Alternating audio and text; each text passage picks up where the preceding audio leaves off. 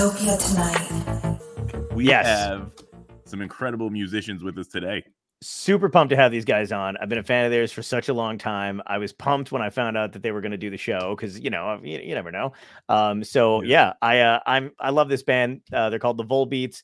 We have Matthew Smith and Jeff Oakes on, so let's bring them on. Hey, gentlemen, what's going on, guys? How are you? Good. Have either of you ever crashed a wedding before? No, well, not me at least. No. Okay, all right. I feel like it was a blast, man. I don't know. If once you get over the fact that you're probably going to piss off the bride, which is kind of an incentive, I'm not gonna lie to you. It's like, you're like, not that I want to ruin anybody's day, but I mean, I'm pretty okay looking. I'm not gonna look too weird in the background of a photo. But it was a lot of fun. It was definitely like a lot of it was a good time. And plus I feel like it was like, I don't know, reparations for having to pay for all my other friends' weddings, all those people who got divorced over the years. Like, give back to me. I don't have to do anything then. Right. There's always somebody that doesn't show up, John. So you just got to go in, look for the guest cards, pick up the one that hasn't been picked up towards the end. Absolutely. Yeah, but if they're like an 80-year-old relative, like, what did you stumble into a fountain of youth? Or like, yeah. I'm using a lot of creams. I got my hair dyed. Working on the whole thing. Yeah, it was a lot of fun though. It was too much fun. I'm almost addicted. I almost want to do it again, but I know it's probably not a good idea. Well, the Volebeats once played a wedding. Did you really? I think we played a couple. Yeah. The one that we played, friend of ours got married, said, "Oh man, I want the Volebeats to play at my wedding, and you guys can just play whatever you want. Play." I'm like, "You sure you don't want us to play certain things?" No, man, just do your thing. We're like, okay. So we go there, we do our thing, and afterwards, the bride's father comes up, and he's this guy who kind of resembles Brando in The Godfather. And he comes up to me, and he's like, with this other guy in a suit holding a trumpet. He's like, "This is Rocco. Rocco's going to play trumpet, and you're going to do the theme from The Godfather." And I'm like, "Oh, they didn't tell us that we had to do that." What do you mean? Yeah. You don't know, And all of a sudden, it was like a problem. He made you an offer you couldn't refuse. So my friend kind of set us up, but the odd thing is that I'm a big Nino Rota fan, and I do happen to know the song. I know the da da da da da da da da da da da. Yeah. So I basically I got the other guys away. I just got the drummer. I said, "Look, man, just follow me with a 3/4 beat. Follow me on the guitar, and Rocco here's going to play the trumpet." And we went on, and it was the daddy-daughter dance to the Godfather thing. Oh my God! And it was a situation where it worked out okay. But had I not been a big Nino Rota fan, it might not have been okay. Seriously, that had to be frightening, dude. It was a little, it was a little strange, but it worked out. So.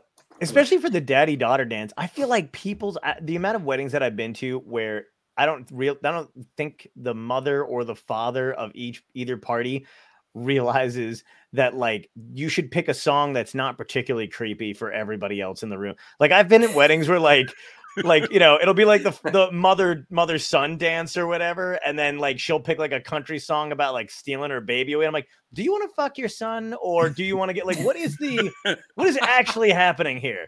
Like everyone's like, God, this song, she knows what this song is about, right? Like it's the weirdest shit. But I've never, man, the Godfather theme, that is a lot of pressure. Well, it was strange, but like every experience we ever have when we go out into the world is strange. So sure, yeah. Do you guys enjoy taking weird gig? Like, do you know when a weird gig is coming up where you're like, we're doing it because it's weird, or do you guys try to steer away from stuff that you think is going to put you in mortal danger? You answer this, Jeff, because for me, I can't differentiate between weird and normal at this point. So, what do you think, Jeff? I don't know. If Matt thinks it sounds good, we usually do it. So that's about as good usually. Blame me. Whether I want to or not. So that's good. Yeah, I guess that's true. Yeah. That's pretty great. Yeah, I guess it's good to have somebody who's the go-to. We're like, hey, are we doing this thing? Because if you say we're doing it, then we're all in. And then if it goes south, you're like, why would you fucking make us do. Exactly. That's pretty great. I'm sorry, Matt. That's got to be rough. Well, we do. I'm trying to think. A weird gig. What a weird gig. Weird. Oh boy. Played a rest home. That was kind of weird. That was weird. Yeah. That was weird. We played. Yeah, it was like a nursing home, and one of the guys in the band at that point wanted us to play because his grandfather was in there, and and we went, and they really appreciated what we were doing. We came in their early days. We were more like a skiffle band. We'd go in with just all acoustic guitars and go in and invade places, you know. So we invaded this nursing home at the request of the guy whose grandfather was in there. And the people there really appreciated it. But I remember there was this one old lady, while Jeff was trying to sing, she kept coming up to Jeff and telling Jeff to cut off that little hospital band around her arm. You know, get this off of my arm. Throughout the set, yeah. So that was a little odd. Oh God, that's hilarious. Oh my God, they're like, set us free. Yeah. Like that Twilight Zone episode where they're all like, you know, kids again or some shit in the hospital at the old folks home. That's wild. Kick the can. The can. Yeah, man. Oh my God, that is fucking nuts. I don't think I've ever played. No, I played a retirement community once as a stand, and that was hilarious because it, like, you know, they had like this weird setup. Everybody was like, you know, 70s, 80s, or whatever the hell it was. And then they couldn't hear me, like, no matter what. There was like giant speakers, but they were still like between the clanking of the food they were eating and all the intermingling going on. And I'm trying to, you know, like, I was like 20 something years old. I was taking whatever gig I could get. Nobody gave a fuck and nobody could hear me. And I was just, and then after they would be like, that was very nice what you did. Are you going to get a regular job? Or I'm like, I guess, I don't know now. I actually had the weirdest. So I do a lot of casino style things. So we had a gig at an old age home, and they were like, "Oh, we need one table on the like the Alzheimer's ward." So they put one table there. So I said, "You know what? I've dealt with that in my life. My grandmother had a form of dementia, so I'm like, I'll go do it. I can handle this. I'll be fine. I'll let all my other guys do the regular floor." So I go down there. I'm dealing blackjack. Super sweet. Everybody was very nice. It was what it was. But this one woman kept saying, "I'm going to take off my top. I'm going to show you my boobies." I'm like, "Please don't, ma'am." Oh, okay. I was like, I didn't know what to say. I was like, there's nothing I could do here. At least everybody else in that ward has the benefit of forgetting about it by the next day, you know, but that would have stayed with you forever. Yeah. I had a similar experience one time. A friend of mine and I had to, we had to commit one of our associates to a mental hospital, and you know, so I went along for the ride for some reason against my better judgment, you know. Gotcha. And when we got in there, the guy who was, you know, we were trying to help him out from, you know, getting himself in trouble, kind of, you know. Yeah. But we got him in there, and they immediately, you know, he freaked out, and then I walked into this room, and I was with a bunch of other people that had just been dropped off, and then I had like a very bizarre older lady with no teeth accosting me, and you know, trying to, you know, it was very you know, that was weird. Well, I thought you were going to say that you were going to be mistaken for one of the. No, that happened to me too. That happened to a different mental hospital. Oh my God! No, I'll tell you this. I'll tell you this. Please. We have time, so I'll tell you the story. But I was driving back to Detroit from Lansing in a van, and my van broke down. Like the alternator went out or something, and on a freeway halfway between Lansing and Detroit, which is really the middle of nowhere. Mm-hmm. Yeah. And so the van, I just pulled it over, it slowed down, and I got out, grabbed the book I was reading, which was Beneath the Underdog by Charles Mingus. Nice. And I just walked down the freeway. And then eventually I found some guys fixing a sign. And I said, "Hey, can you guys give me a ride into town?" And they're like real weird dudes, but they're like, "Yeah, sure." So I hopped in the back of their pickup, and we're driving. And I just suddenly just had a really not a good feeling about these guys. Mm-hmm. So I just knocked on the window. I saw what looked like a manor, kind of an estate or something. It looked like civilization. So I said, "Hey, man, just drop me off here." And they're like, "Oh, okay." So I got off of the truck, walked to the building. It turned out it was a mental hospital, like this estate that was a mental hospital. And so then I walk in, dressed like this, probably, just walk in. I'm like, hey man, my van broke down. I don't have a cell phone. It was just years ago, like 20 years ago, before, I don't know if nobody had cell phones or if I just didn't have one. But so great. If you said that before anybody had cell phones, it would have been like, yeah, sure you don't, buddy. Well, so I walk in and I'm telling them, hey, yeah. I'm like, hey, can you call AAA for me, man? Can you call the, get a tow truck to get my van? I've got to get it back to Detroit. Are you a patient here? No, I'm not a patient here. Are you sure? Are you sure you're not a patient here? And I'm backing away. And it got real weird. And they gradually realized, I'm like, hey, I'm not a patient here. They gradually believed me. And then I made the call, and then I went outside and I waited for the tow truck to pick me up and then drive me back to my van. And as I went outside and sat down on the curb of this mental hospital, I picked up the book to read it, and I opened it to the next page was the part of the book where Charles Mingus has himself committed to Bellevue. Oh my God. Wow. And it was like the next page in the book. I'm reading this story about how Charles Mingus went to Bellevue when he couldn't sleep for a whole week. And he's like, you guys got to let me in. You got to let me in here. I got it. And they're like, you don't want to come in here. Just go home. And then he bugs the security guard all night. And finally, the guy's like, all right, I got to go get off work. I'll let you in. They let him in. The men in white coats grab Mingus. He's like, let me out of here. So anyway, I'm sitting on the curb reading that whole chapter, in the middle of, anyway, but the tow truck finally came, and then they towed it back to Detroit. I got it fixed in 2 hours. It was like the whole incident had never happened. Everything was wow. Yeah, it was crazy. That's a great fucking story, though. I love. It's a great story.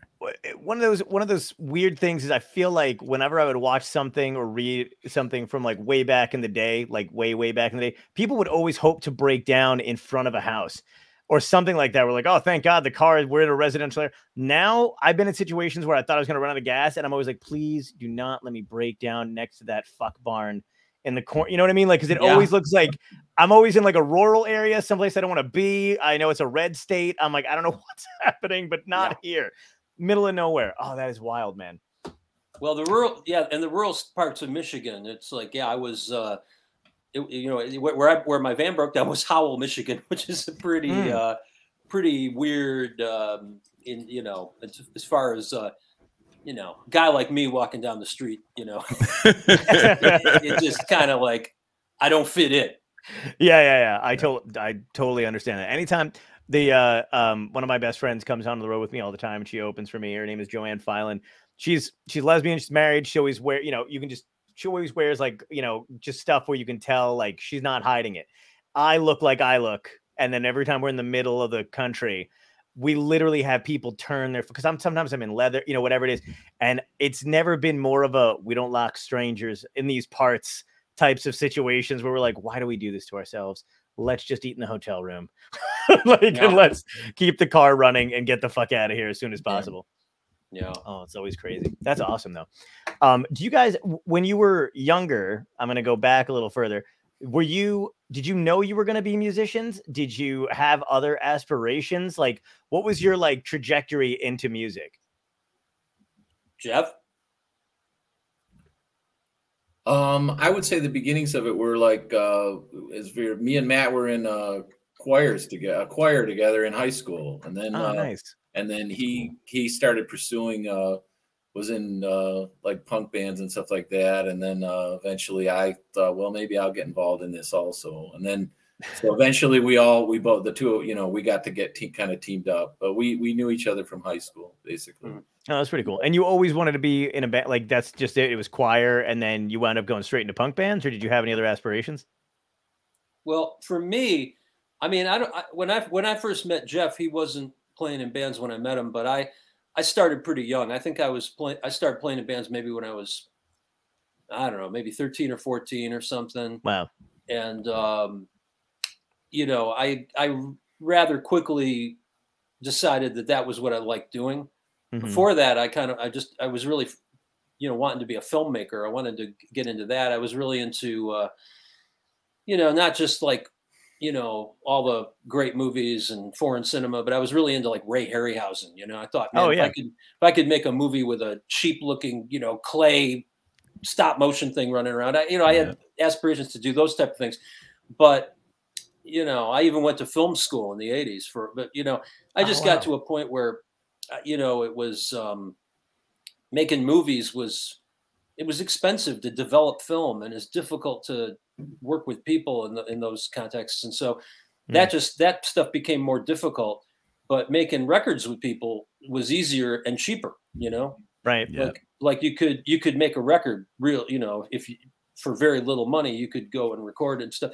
And it just, I don't know, it just sort of, by the time I was out of high school, I knew I was going to just do music. I mean, but I still thought about doing other things, but as time went on, I just became more and more one-dimensional, and just became very, just everything focused on music, and Yeah. Cool. So the accessibility of like making a record like easily or maybe less expensive than the other thing is what led you to think like, oh, we could actually be something, like we could actually make it and make money in the industry? No.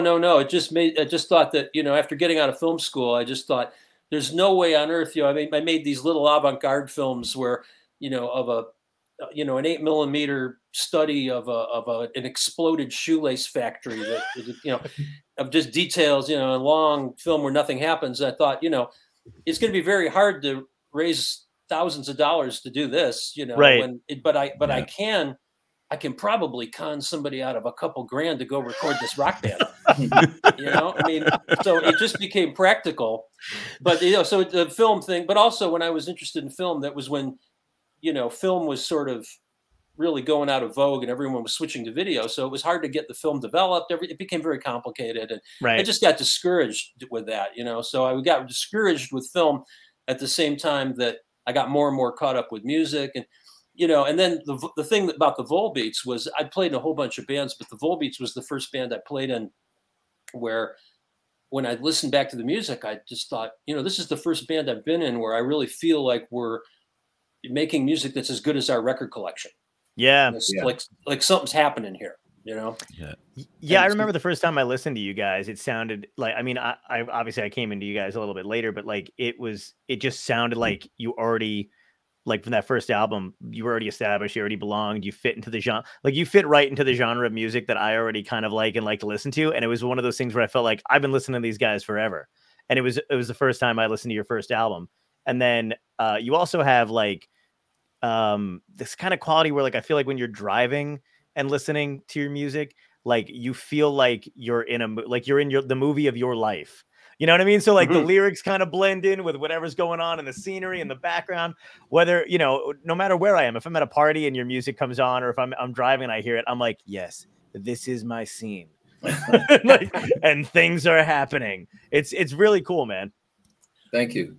Thanks. Well, yeah, I think that, the movie thing, I think there's definitely, at least for my contribution to the band, there's definitely the frustrated filmmaker vibe coming into play with whatever we're doing is probably, that's, and we've done, we've always wanted to do like soundtracks and things like that, but we've recorded a lot of instrumentals, but nobody's ever used them. Oh, wow.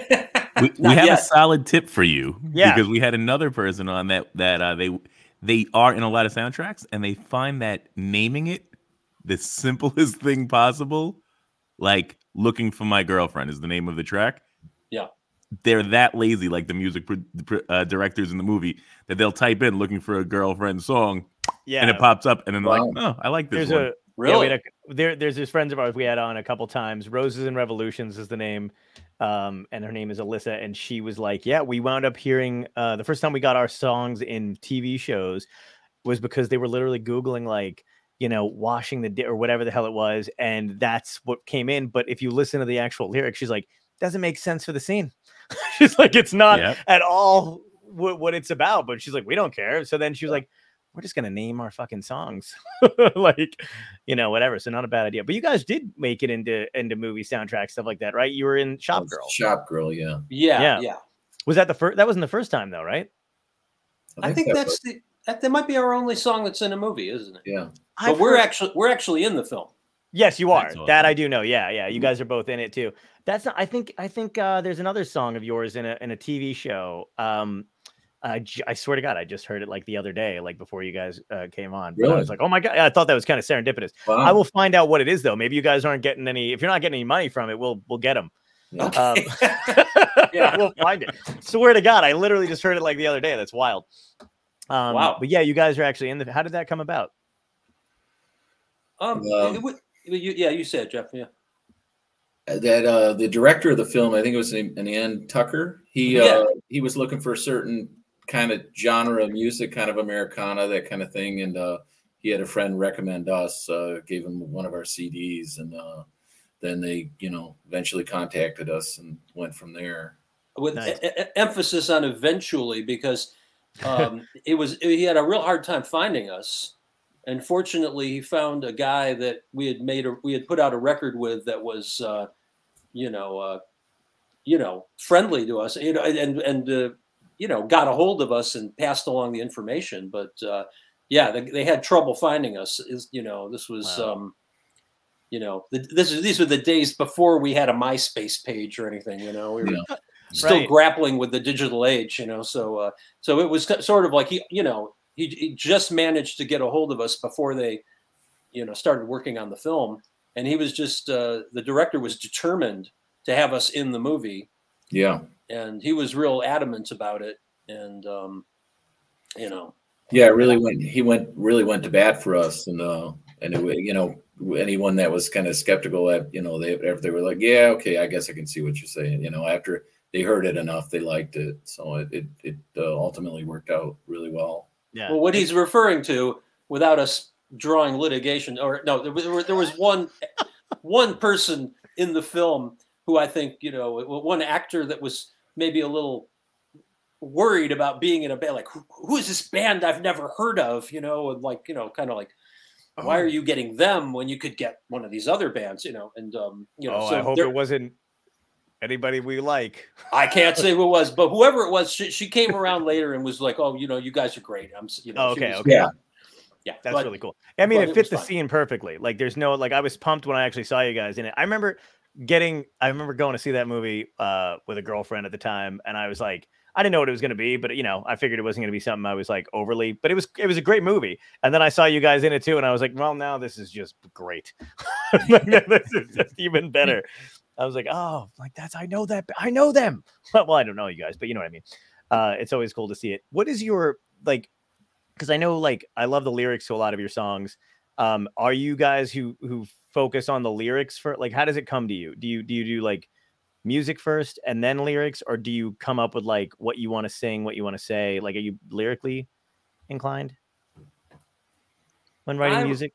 I write lyrics first usually, but some of the songs with the Volebeats, it depends, like some of it, like sometimes I'll write a lyric and then write the music myself. Sometimes we'll just come up with music at practice, and then Jeff will write a lyric, and sometimes Jeff comes in with a completely finished song. It just varies, Right. So there's not one particular way you have to write a song. Right. Or you'll have like a fragment of something that, a phrase you like, and then you just work around that, That's pretty cool. But I play in some other bands and have other projects over the years, but then for most of those songs, generally the lyrics come first, for my other stuff. But is there a particular way you like to work? Like, having worked in all those other bands, is there one style that you've become more accustomed to? No, it's just, with the Volebeats, it's interesting because we just we've been doing it a long time, and sometimes we've had periods of inactivity over the years where we just didn't do much for a while, and then we'd get back together and there's new songs. We're like, oh, we've got something new. We got an idea here. We've got this. Right. When we get it back together, the sound is there. It's like the band. It's just there's a sound. So it's almost like the band just sort of, when we started it quickly became this kind of entity where we had various personnel changes over the years and people would come and go, but the sound of the band, it has this sound that's like kind of bigger than anything that any of us individually would think of. Right. It reminds me of some sort of like, it reminds me a little bit of something like King Crimson with Robert Fripp. He's had all these different people in it, Sure. But he's described King Crimson as this entity that just kind of draws people in, and they kind of serve the entity, and it's this thing. And that's kind of how the Volbeats feels, you know. It's like when we get in the room and start doing it, the sound just, you know, the sound fills the room, and we're like, there it is, you know. Yeah. That's awesome. It's kind of strange, you know. It's always been kind of strange. You know? But that's great that you guys can separate and like come back together and stuff. Because so one of the things I like about this album, and I don't know if it has anything to do. I think I was talking to Jeff a little bit about it before backstage. Just a Lonesome Galaxy, but a lot of the songs, I don't know if they were inspired by what we've gone through in the last couple of years. I don't know if my brain is making connections because, you know, we all look for like random patterns and stuff. But did this come out through the pandemic? Did this come out of, or did you already have these songs like lined up beforehand? And then like, what was the impetus to do a whole new album? And where did like the name and the songs come from? Well, we had the album finished. Let's see. We started recording. When did we start recording this, Jeff? Was it like I don't know exactly, but I don't remember the year exactly, but it was the previous record came out in 2010. Mm-hmm. And the double LP, the self-titled double LP. Yeah. And about 2 years after that, we started recording new material. And at that point, everyone in the band's living in different cities. We live in Detroit, but a couple of the guys are out of town. We just started, you know, working on the material and recording it in these little bursts of activity. And then there'd be like a long period where we were away from it. And so it took a long time to finish it.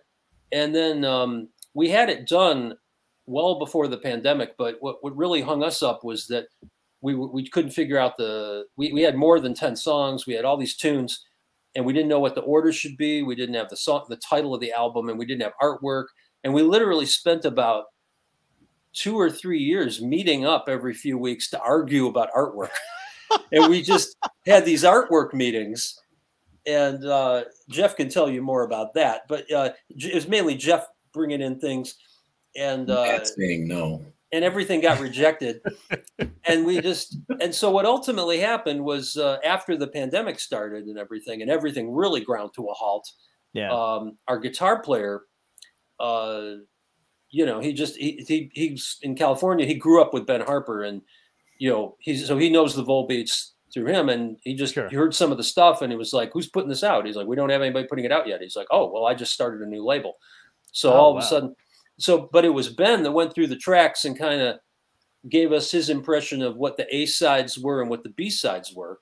Okay. And his attitude was, you know, don't make it a double album, just cut out these B sides and make it all A sides.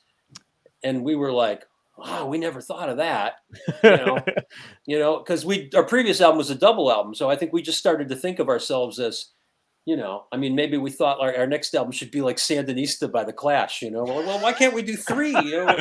So we couldn't visualize doing a single album and cutting out the songs. But then when someone outside the band said, leave this off, leave that off, we all just were like, oh yeah, that's a good idea. And the minute we agreed to that, all of a sudden, I came up with an idea for the title and the artwork, and then my friend Ava East, who's a musician and artist here, she, you know, did the artwork really quickly. She just like, you know, came up with that, and you know, and the concept, you know, being the whole artwork concept and everything revolving around the pandemic, you know, right? The idea that we all feel we're all on the moon now, you know, absolutely, yeah.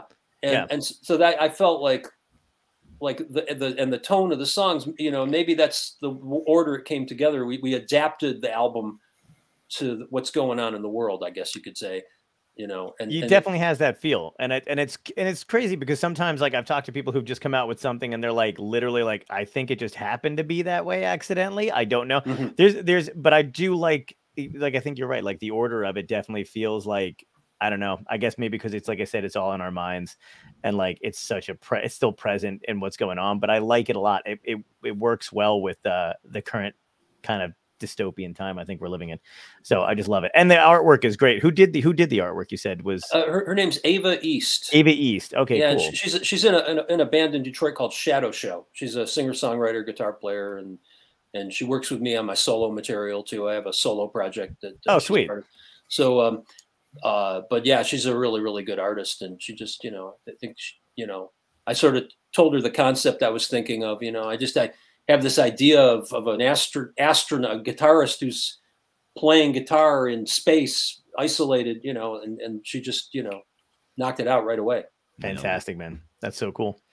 Are you guys you guys are going back out on tour eventually? Or are you thinking of going back out on tour? What's the plan for how do you promote this at this point? Because I know everybody's a little kind of shaky ground after the pandemic, coming back out on the road and stuff. So are you guys like looking forward to doing something like that, or?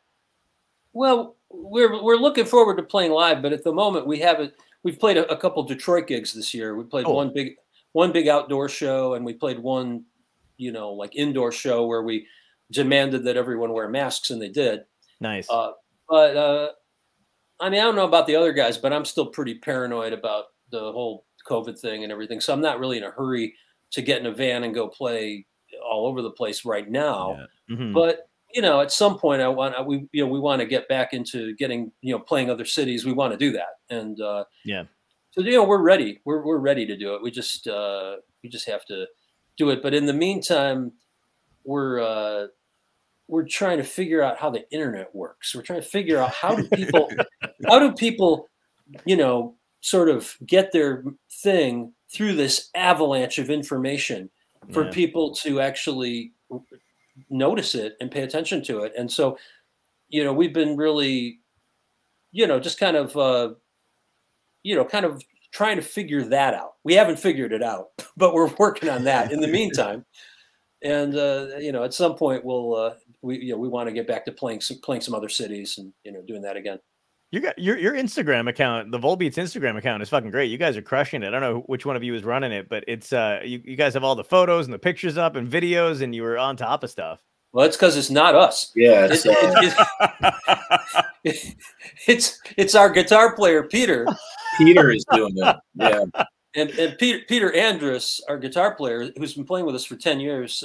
He lives in Los Angeles, and he's he works in film and stuff, but he's a musician. He plays.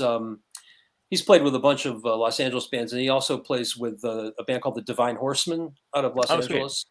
Yeah, so he plays with them too, and but he's like, I guess because he's works in the film industry and stuff. He's like more able to like turn on a computer and figure out what's happening than we are. Oh man, a lot better at it. Yeah. I was like, they're selling themselves short. They've been crushing it lately on Instagram. I'm like following all the clips and watching all this stuff. No, Peter's. I mean, I'll sort of help Peter out with selecting photos and writing little captions and stuff. So we're in communication on all of it. But nice. But he's just really he's like really together on that. So that's the first time that we've had any kind of internet presence. I mean, do you guys feel like you would do streaming? Because I know a lot of people had mixed feelings about it. I mean, I had mixed feelings about doing stand up on the Zoom shit or whatever. But I feel like music's a little different. Would you guys stream your stuff? Would you do like a live streaming concert? Do you think it would work? We would do anything like that. I mean, it's just if somebody suggested something, I mean, we hadn't really thought about that. I mean, we might do stuff like that. Yeah, there's no reason why we wouldn't. That'd be cool, right? Twitch is a good place for that too, because Twitch, it embraces like the artist community, and they understand how to support and this and that. So we have seen a lot of people like through pandemic were making their way on there, playing, being supported by fans. So it was really cool. We actually have a fan of yours in that saying yes, social media has been great, loving the history. And she also had a question: was Jeff a theater kid? No. And that's the end of that. That was quick. What was he? What was he if he wasn't a theater kid? Yeah, that's right. What was your? No, I think as far as the aside from the choir thing is just I just got into a lot of 60s music, a lot of British bands and all that, and then American bands, and eventually into older country, and through that, you just kind of like, well, I'm already doing this, I've done some of the singing, so that's kind of just try to, I don't know, emulate your heroes kind of thing, I guess, somewhat, Yeah. I was just about to ask you. Yeah, who did you emulate in the beginning? I don't know. Beatles, Stones, that kind of thing. Johnny Cash, Yardbirds, Kinks. Keith Ralph. He was into Keith Ralph. Keith Ralph. Yeah. Nice. Yeah.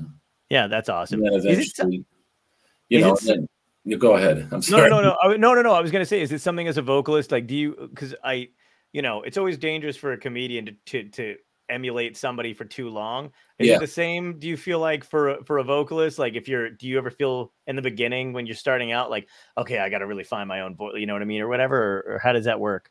Yeah, well, I think if you can kind of try to emulate it, but you're probably not going to hit it exactly anyway. So it hopefully it will be your own, and I think the more you do it, the more you kind of get your own sound. Yeah. What was your, did you guys have an aha moment where you were like, okay, we need to join forces immediately? Like, you were friends, you said you met in the choir, but like, what was the impetus to start the band? Well, what it was it was one summer, I think it was the summer of '86, and I was home from, just from film school, and, just making all, trying to make these weird 8mm films and whatever. And he came over my house and was like, and he knew that I had an upright bass. Mm-hmm. And he was like, hey man, let's do some music with the upright bass and I'll play a washboard and let's get together with a couple other guys. One of the guys was this guy, Terry Rome, that was a drummer in another band that he played in, but Terry Rome was writing songs. We thought, Jeff kind of came up with the whole idea of let's get together and play acoustically. And, he came over to bug me to put strings on my upright bass. Thing is, I had this upright bass that when I was a kid, I found it in my grandmother's attic. There was an attic full of all kinds of weird stuff. And there was this upright bass sitting there. And so I was in high school, I put the strings on it and I just practiced along with the first Devo album and learned how to play it.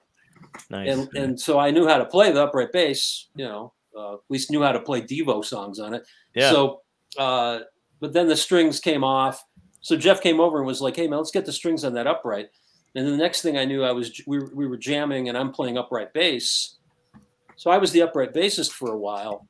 And then after various personnel changes and various things happening, I kind of got moved to guitar, started doing more vocals and writing, but that's how it started was, just him bugging me to put strings on this bass.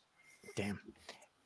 And for both of you, was there a moment where you guys felt like you were good to go, like where you didn't feel like you were, I guess what I'm saying is, like, was there a moment when you were on the road where you're like, oh, we have this, like, we have everything down pat. We got the band, we got the songs, we got whatever. And you felt secure in what you were doing? No. No, I think honestly, it's a good question. The thing is, when we started, we knew we were really tapping into something. Yeah. And then, our original two songwriters we had in the band, which was Terry Rome and Jeff's brother, Al, they were both writing songs and they were writing really, really interesting stuff. And then they ended up out of the band through a strange set of circumstances. And then we ended up having to play a gig without them at this place called Lily's in Hamtramck in the geographic center of Detroit. And I remember we had to play this gig without our principal songwriters. And we just were like, wow, those guys are gone. We got to get through this gig. And we went up there, really without being able to have all, fire all cylinders, it's me and Jeff and whoever else. We just had to go up and wing it. And we went up and the audience, accepted us. It wasn't bothered by the absence of the other guys. And we kind of looked at each other like, how did that happen? So that's how we kept doing it. It was that people actually liked what we were doing. Right. And so and then we were working on an album and we just started writing more songs. We got to finish this album we're working on, so so we knew from the beginning we had something going, and then we might as well keep going. But the more we did it, we'd have moments in the studio where we'd listen back and we'd be like, wow, this, something's happening here. Mm-hmm. But, playing on the road was always, we played a lot of great gigs and stuff, but there was always, being on the road could be kind of stressful. We had a Sure. lot of, just it wasn't, we never had a moment where everything was working for us in terms of like, having. We never had a proper road manager or a manager. We Mhm. never had like any kind of organization. We just had like these labels that were putting out our records, but we didn't always, we weren't always getting the support we felt we needed to, but we got offered good gigs. This band Whiskey Town took us on the road for 2 whole US tours, and we played all over the whole country. Wow. So there were people in bands that were doing better than us that wanted people to hear us, and kind of sort of would drag us along and, like, come on. And so we did some of that, but it was always just the timing with, record company, trying to get the record out. We were just always dealing with these kind of, I don't know, just bizarre situations. And so, there wasn't the kind of, flow to the activities that some of these other bands, were possibly experienced. I mean, it's hard for it's a hard work for everybody, but Sure. it just was chaotic. There was a lot of chaos. And then we sort of get back to Detroit in a state of chaos, and then eventually make another record. And so it just, we never had a moment like, oh man, things are going great. It's always been this struggle. But the reason that we forget that it's a struggle is because we just, oh wow, this is a good song. Wow, let's keep doing, So ultimately, it's always been about the music, But yeah, it's definitely, we have fun doing it, but it's it's been a it's a journey. It's a journey, yeah. Yeah, so the adventure has sometimes been fraught with chaos, and but I'm not complaining. I mean, I'm sure that it is like that for. I mean, I know a lot of other bands that are more well known than us that have way more chaos than us, so I'm not going to complain. Right. Yeah. Were your families cool with it when you guys decided to go? Like, that you were going to break it to them that you were going to on the road, going to be in a band? That's how you're going to make a living.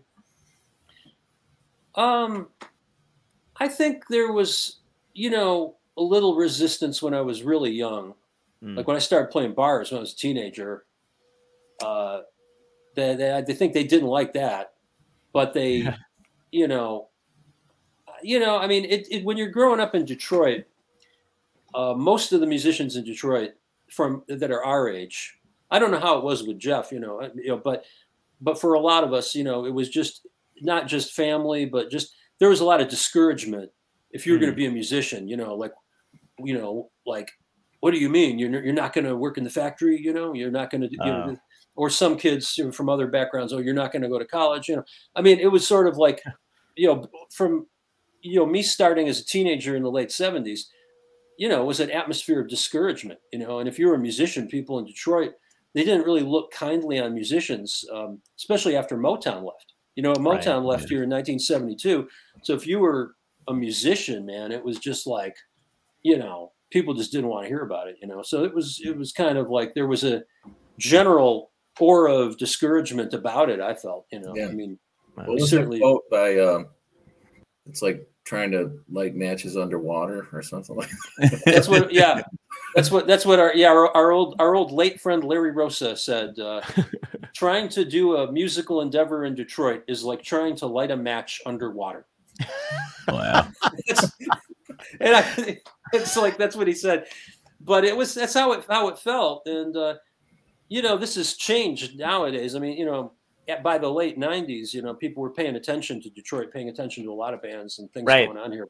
But man, it was when we started, it wasn't like that, man. It was like, I mean, when I started, it was like, the Motown thing was gone, and then there were still some labels in Detroit that were doing disco records. And after the disco thing got demonized in the late 70s, then all that shut down.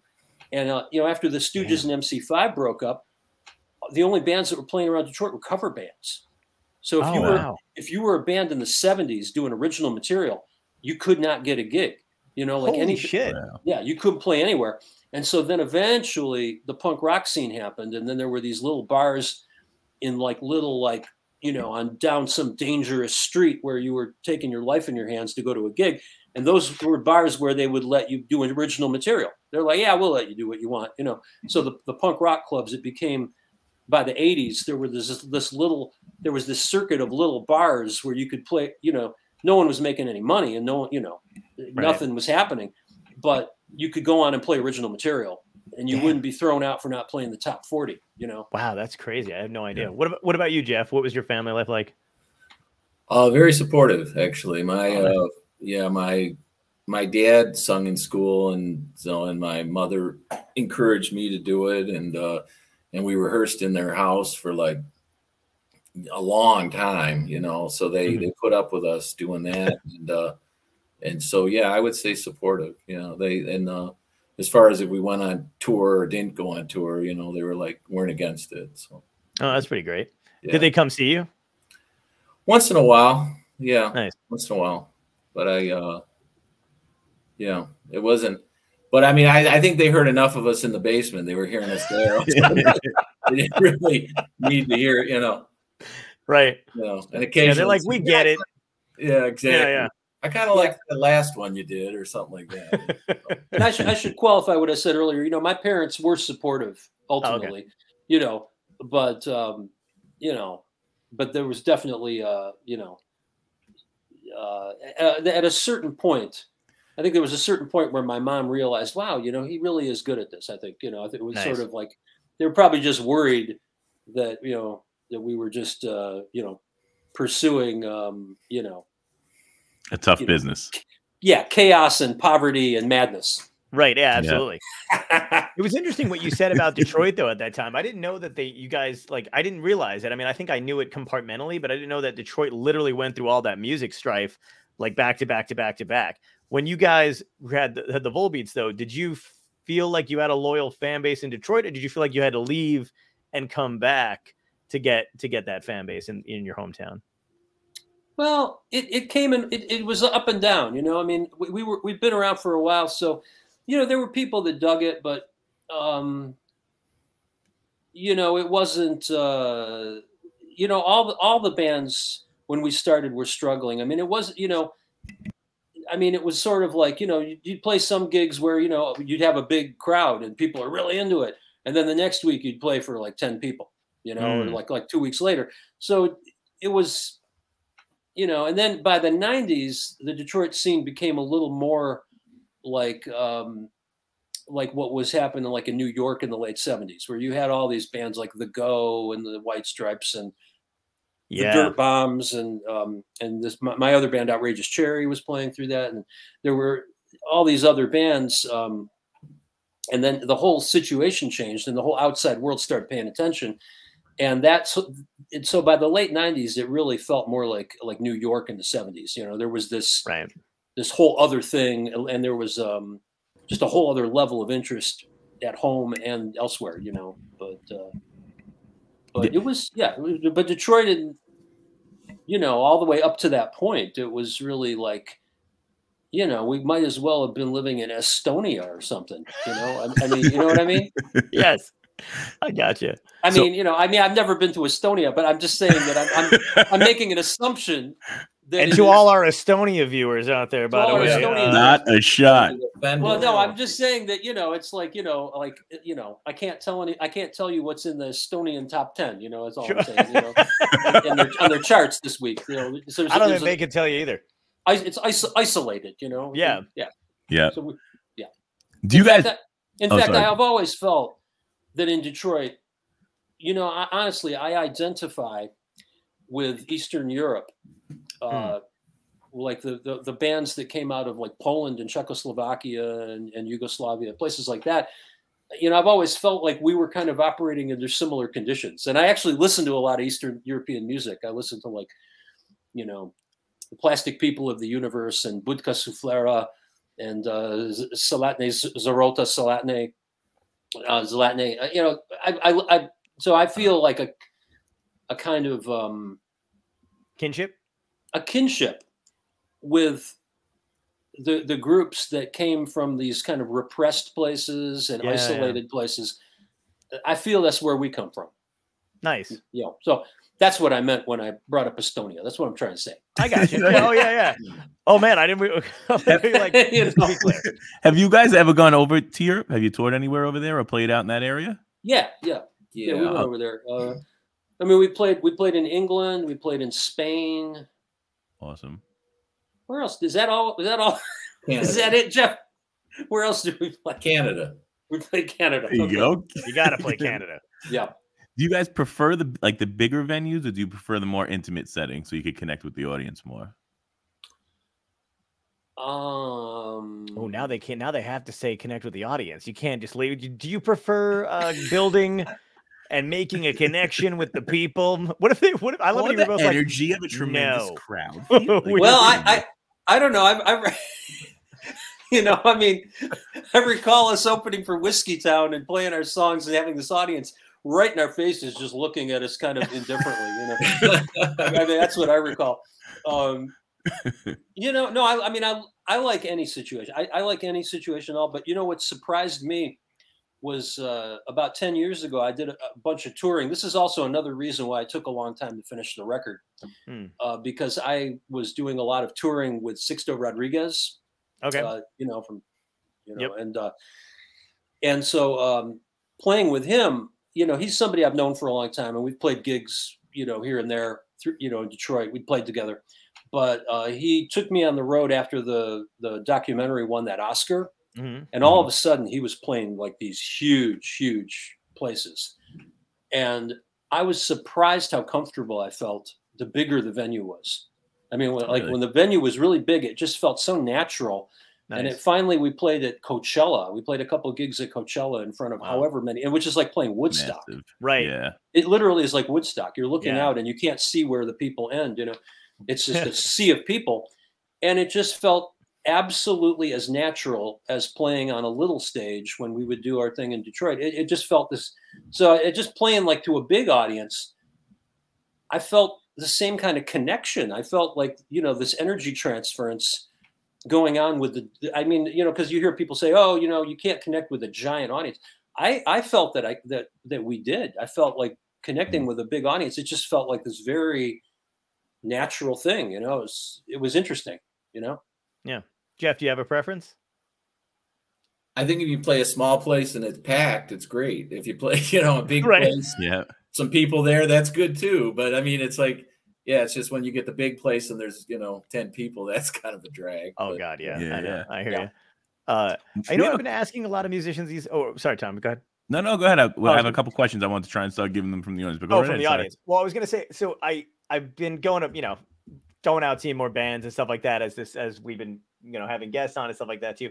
I feel like, I don't know if you guys feel the same way, because you guys sound exactly the same. You've taken care of your voices. I don't know how hard it is to take care of, you know, vocals and stuff like that or whatever, but I feel like there's just this huge up and down with like all these, like I just saw, I just went to see The Who, and you know, they Roger Daltrey and Pete Townsend sound exactly the same.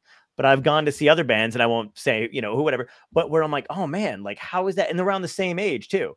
But like, you know, and they just lose their voice. Do you guys do something to take care of your voices? Do you have a secret? You know what I mean? Like, because there's no, I don't know. It's like from day one to now, you guys sound the same. Well, I actually am very careful with my voice, because I did lose my voice once. Oh shit. And it was back in the 90s.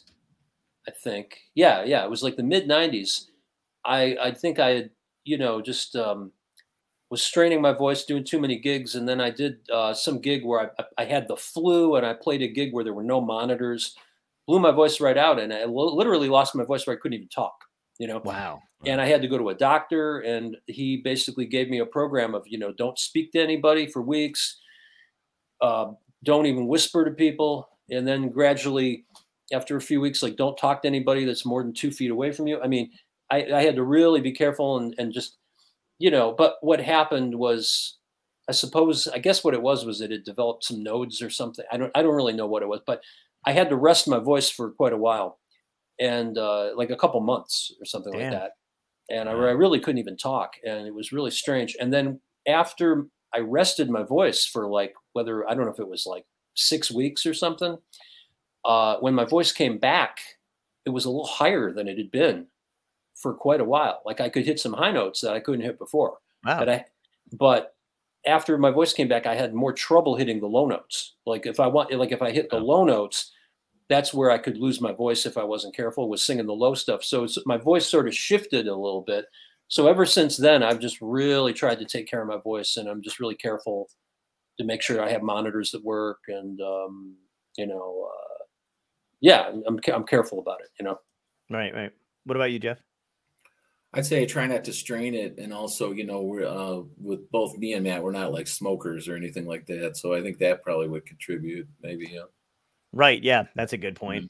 Yeah, I know. I'm just curious about it too, because I've also and this may be like, you guys probably know this, obviously, but I was going again, seeing more live bands, stuff like that. I went to see, do you know the band Wolf Alice?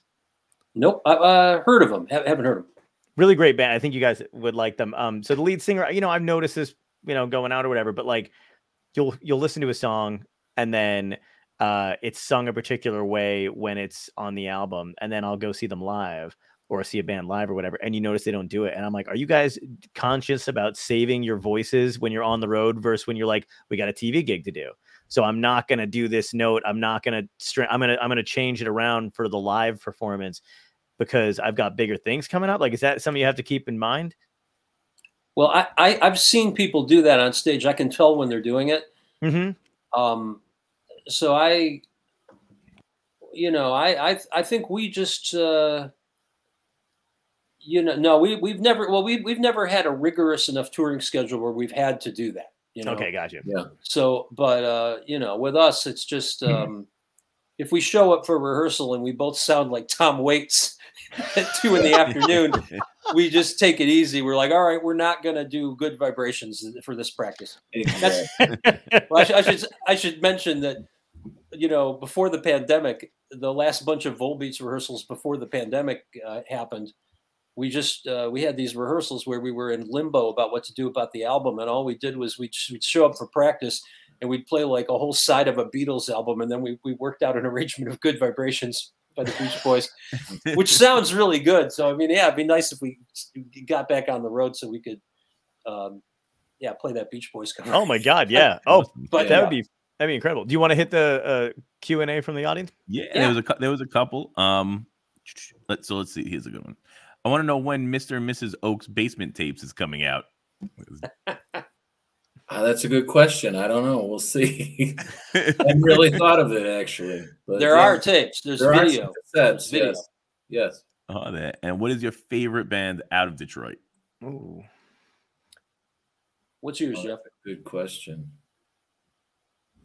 Right now, out of Detroit, there's a few good bands that I really like. I mean, there's the bands that I tend to go out and see. Is that band Shadow Show that I mentioned earlier. There's another band called Deadbeat Beat that I've actually produced and worked with. I've worked with both of those bands, actually. I always go to see them. But the band that is, I think, the best band I've seen in Detroit in a while, there's a band called the Black Man Review.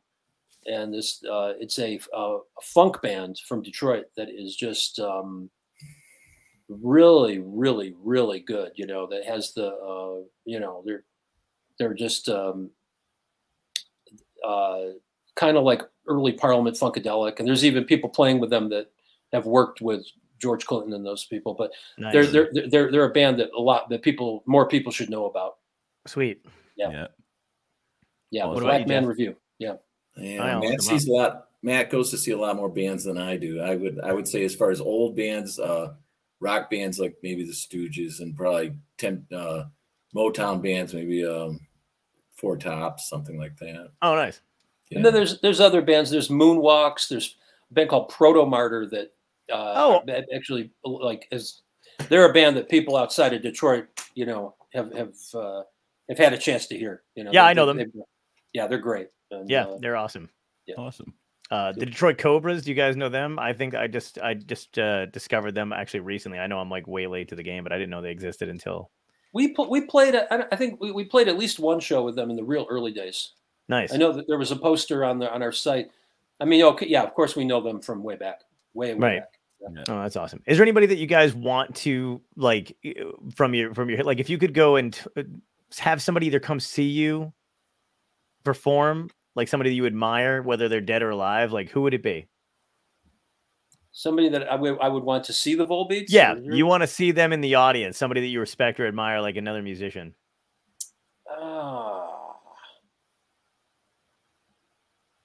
Well, let's see. You know, I guess if I'd want to look out and see somebody, a musician I admire in the audience, I'd want to see the guys from Sparks. Oh, nice. If I saw that, that would make my day. That would be like, all right. That's really cool. Yeah. Well, what about you, Jeff? Yeah, go ahead, Jeff. Oh, me. I don't know. One of the Beatles, Paul McCartney. How's that? Nice. All right. There you go. Well, in our early days, when we first started, we'd look out in the audience and see Rob Tyner from the MC5 out in the audience. Oh, nice. So that was sort of like that same kind of feeling, I mean, looking out and seeing Rob Tyner was very meaningful when we were, in our early 20s, just trying to, trying to figure out what we were doing, Yeah. We used to bump into him quite frequently, actually. Yeah. Awesome. And then somebody that has favorite place that you've played on the road? GTI girl? Favorite place we've played on the road?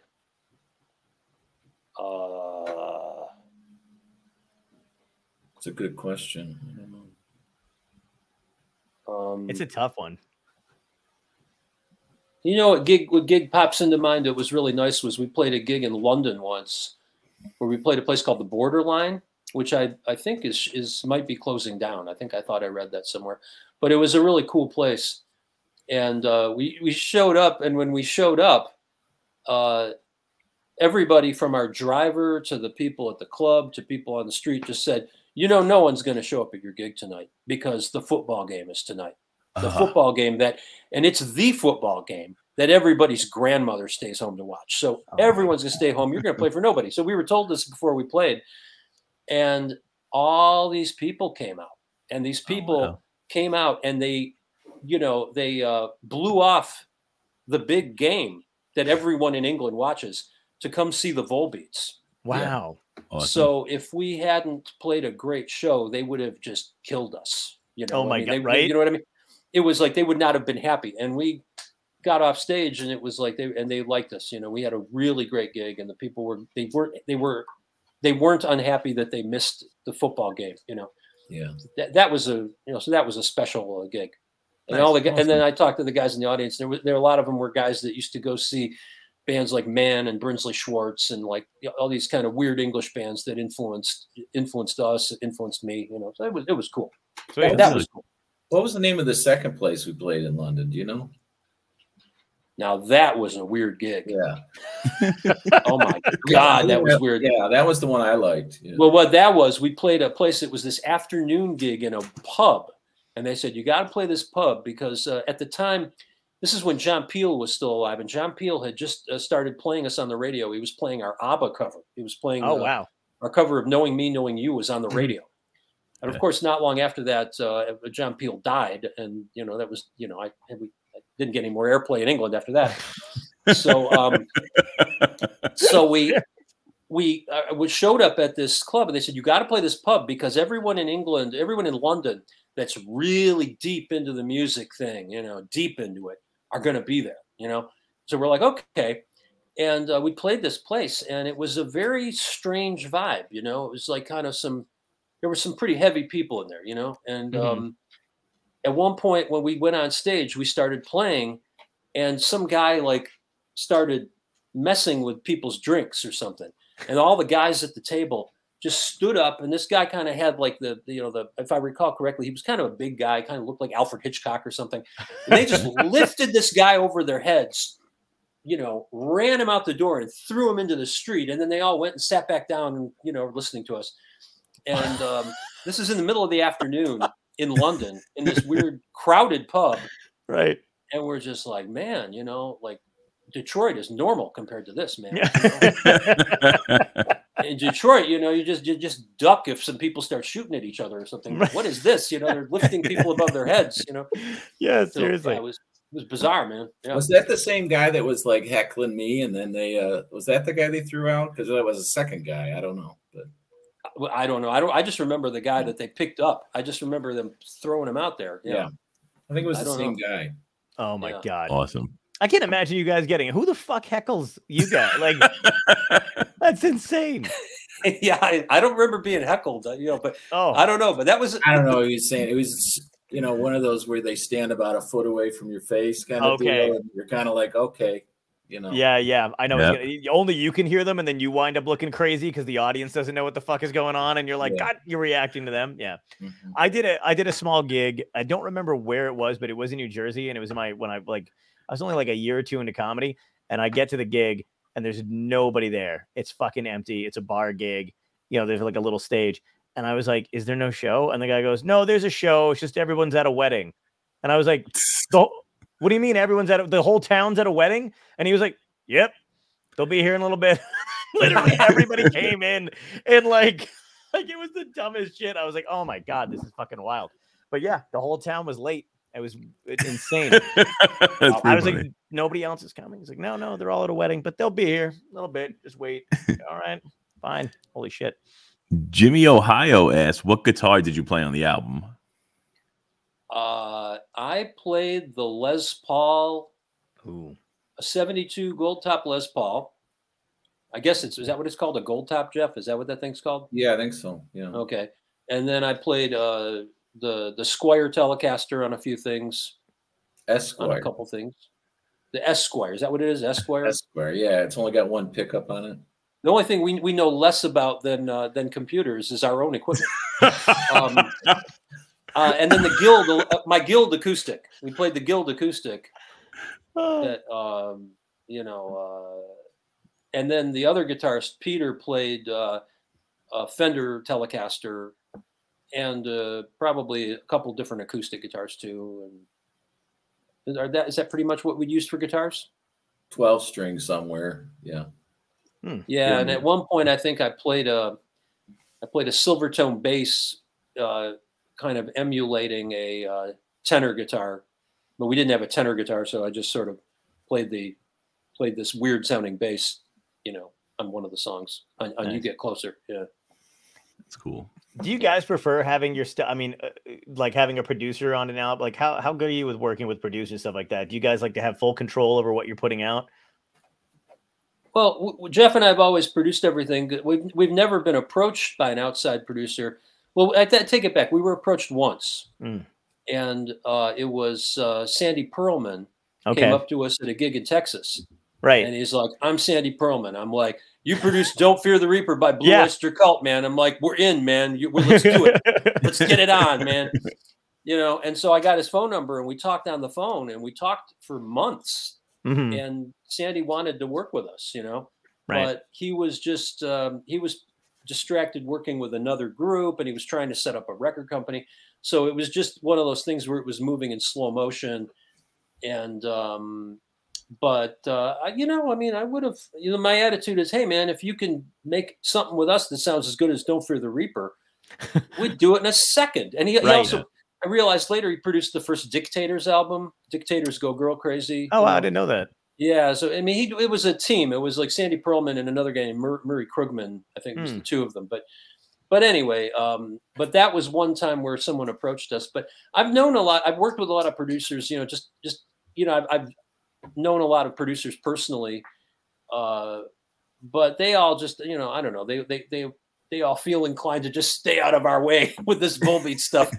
But if somebody approached us that was, somebody said, "Hey man, I can contribute something," we'd listen. We'd talk to them. We'd hear them out. Yeah. Yeah, because I knew you guys produce most of your own stuff, but I did read about a Sandy Pearlman thing, and I was wondering if it was like an executive decision of like, no, we like some people just like that kind of control, and it always sounds better. Your albums sound great, so whatever you guys are doing, it's obviously working, and maybe you don't need, anything produced by any outsider. Yeah, I mean, I think we don't really need an outside producer, but I respect outside producers. I mean, Gotcha. My other band, Outrageous Cherry, that I was in years ago, broke up a few years ago, but a band that I played with for years. Actually, Phil Spector wanted to produce that band. Wow. So at one point, I had Phil Spector planning to produce a band I was playing in. Wow. But everything just kind of, again, it was like the Sandy Pearlman situation. Everything kind of slowed down, and I had to kind of get on with it and go record the record. I couldn't wait for him. I had to go do my thing. And then he of course, got into all these other problems that happened. So, what? I was yeah. So it didn't happen. But so anyway, but yeah, but I was with the Spectre thing. I was ready to go, man. I was like, let's do it. That would have been great. But it just things weren't lining up, and Yeah. Do you ever think about dabbling back into the films thing, or no? Is that like it just did? I think about it sometimes, but the problem is just that I'd have to have an idea that I felt was like just really necessary for me to go after. And I just, I don't know. At this point, I'm just more into appreciating other people's ideas, and sure.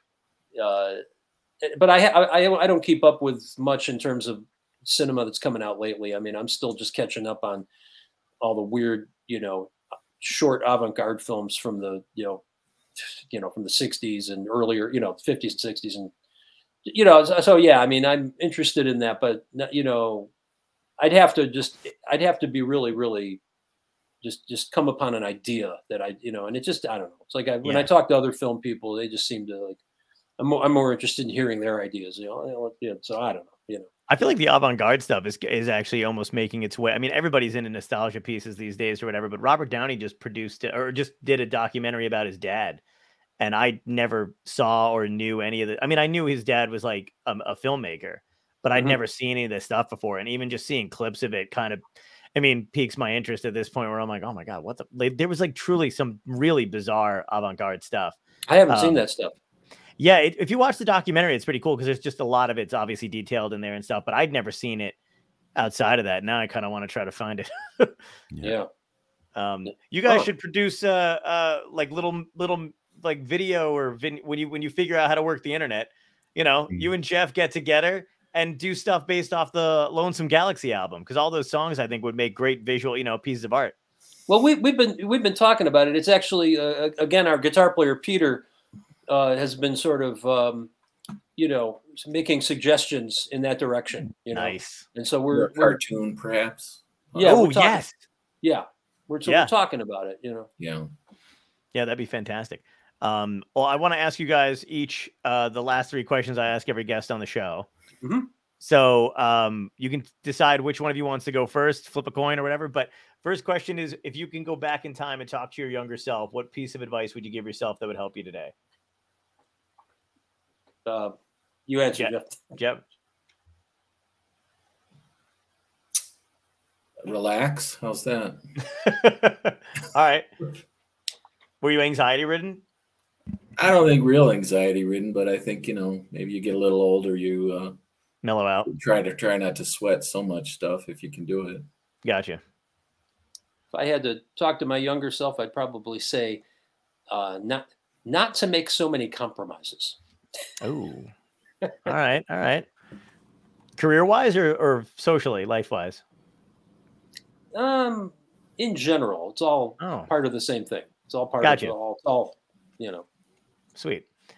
Second question is, what had to end in your lives, good or bad, that led you to where you are today?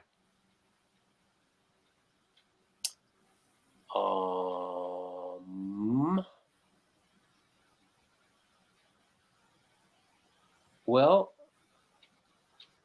I guess I had to, I wouldn't say walk away from, but I had to avoid a film career to, I had to stop that and stop basically, and also photography and bowling and cross country skiing and playing chess. I had to stop everything to play music.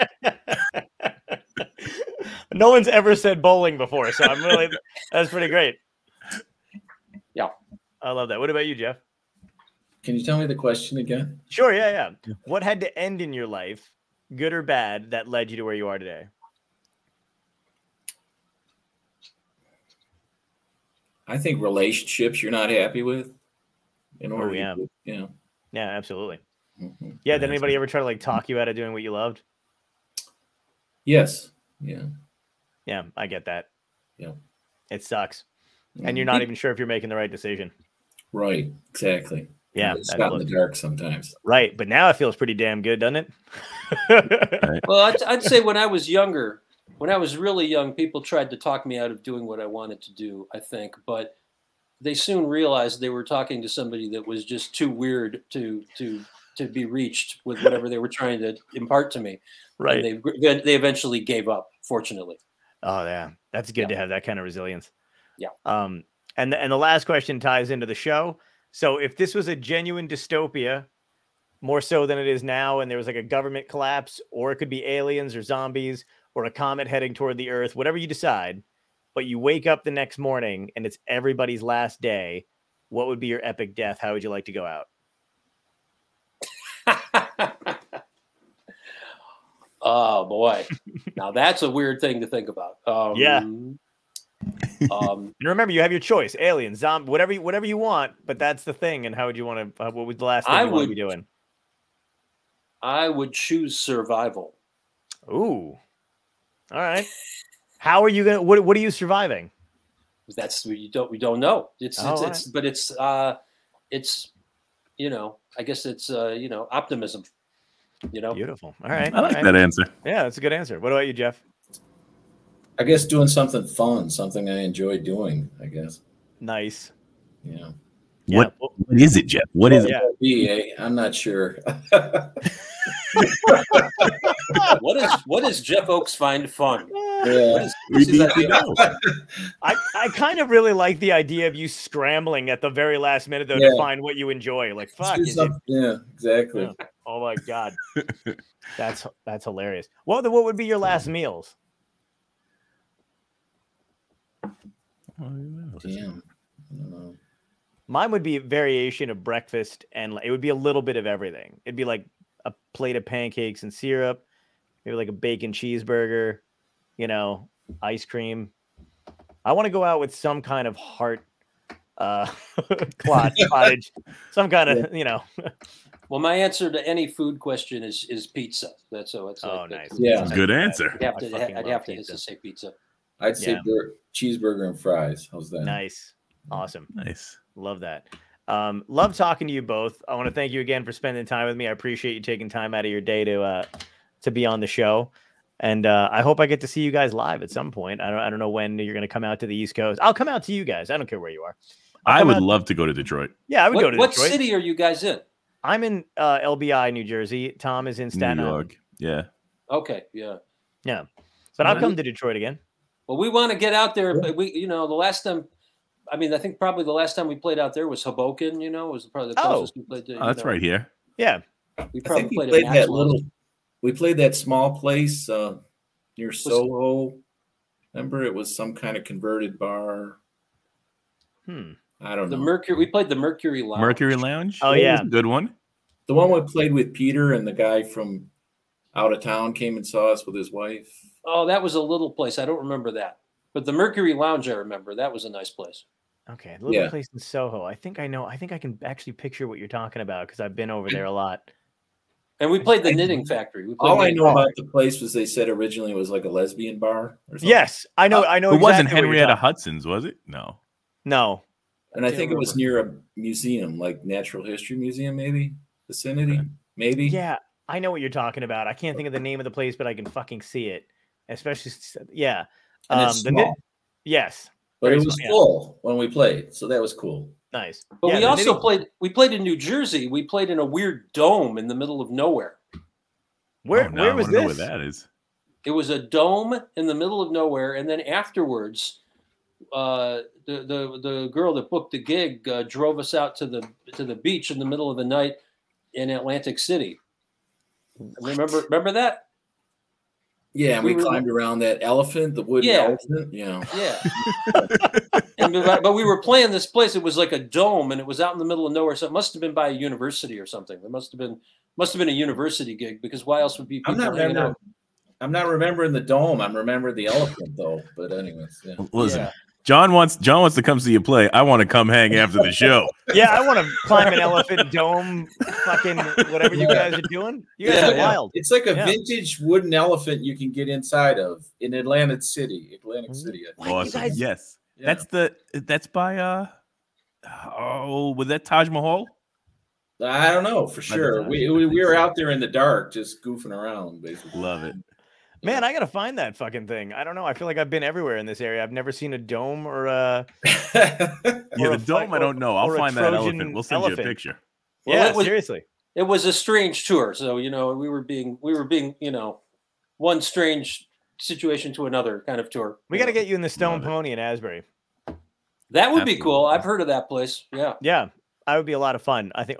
Maxwell. Was it Maxwell's? Maxwell's. We played Maxwell's. Yeah. Maxwell's. Oh, you did. Okay. Yeah. Sweet. Maxwell's a great place too. But the Stone Pony, that's where like Southside Johnny and Little Steven and Springsteen all came up, right? Absolutely. Yeah.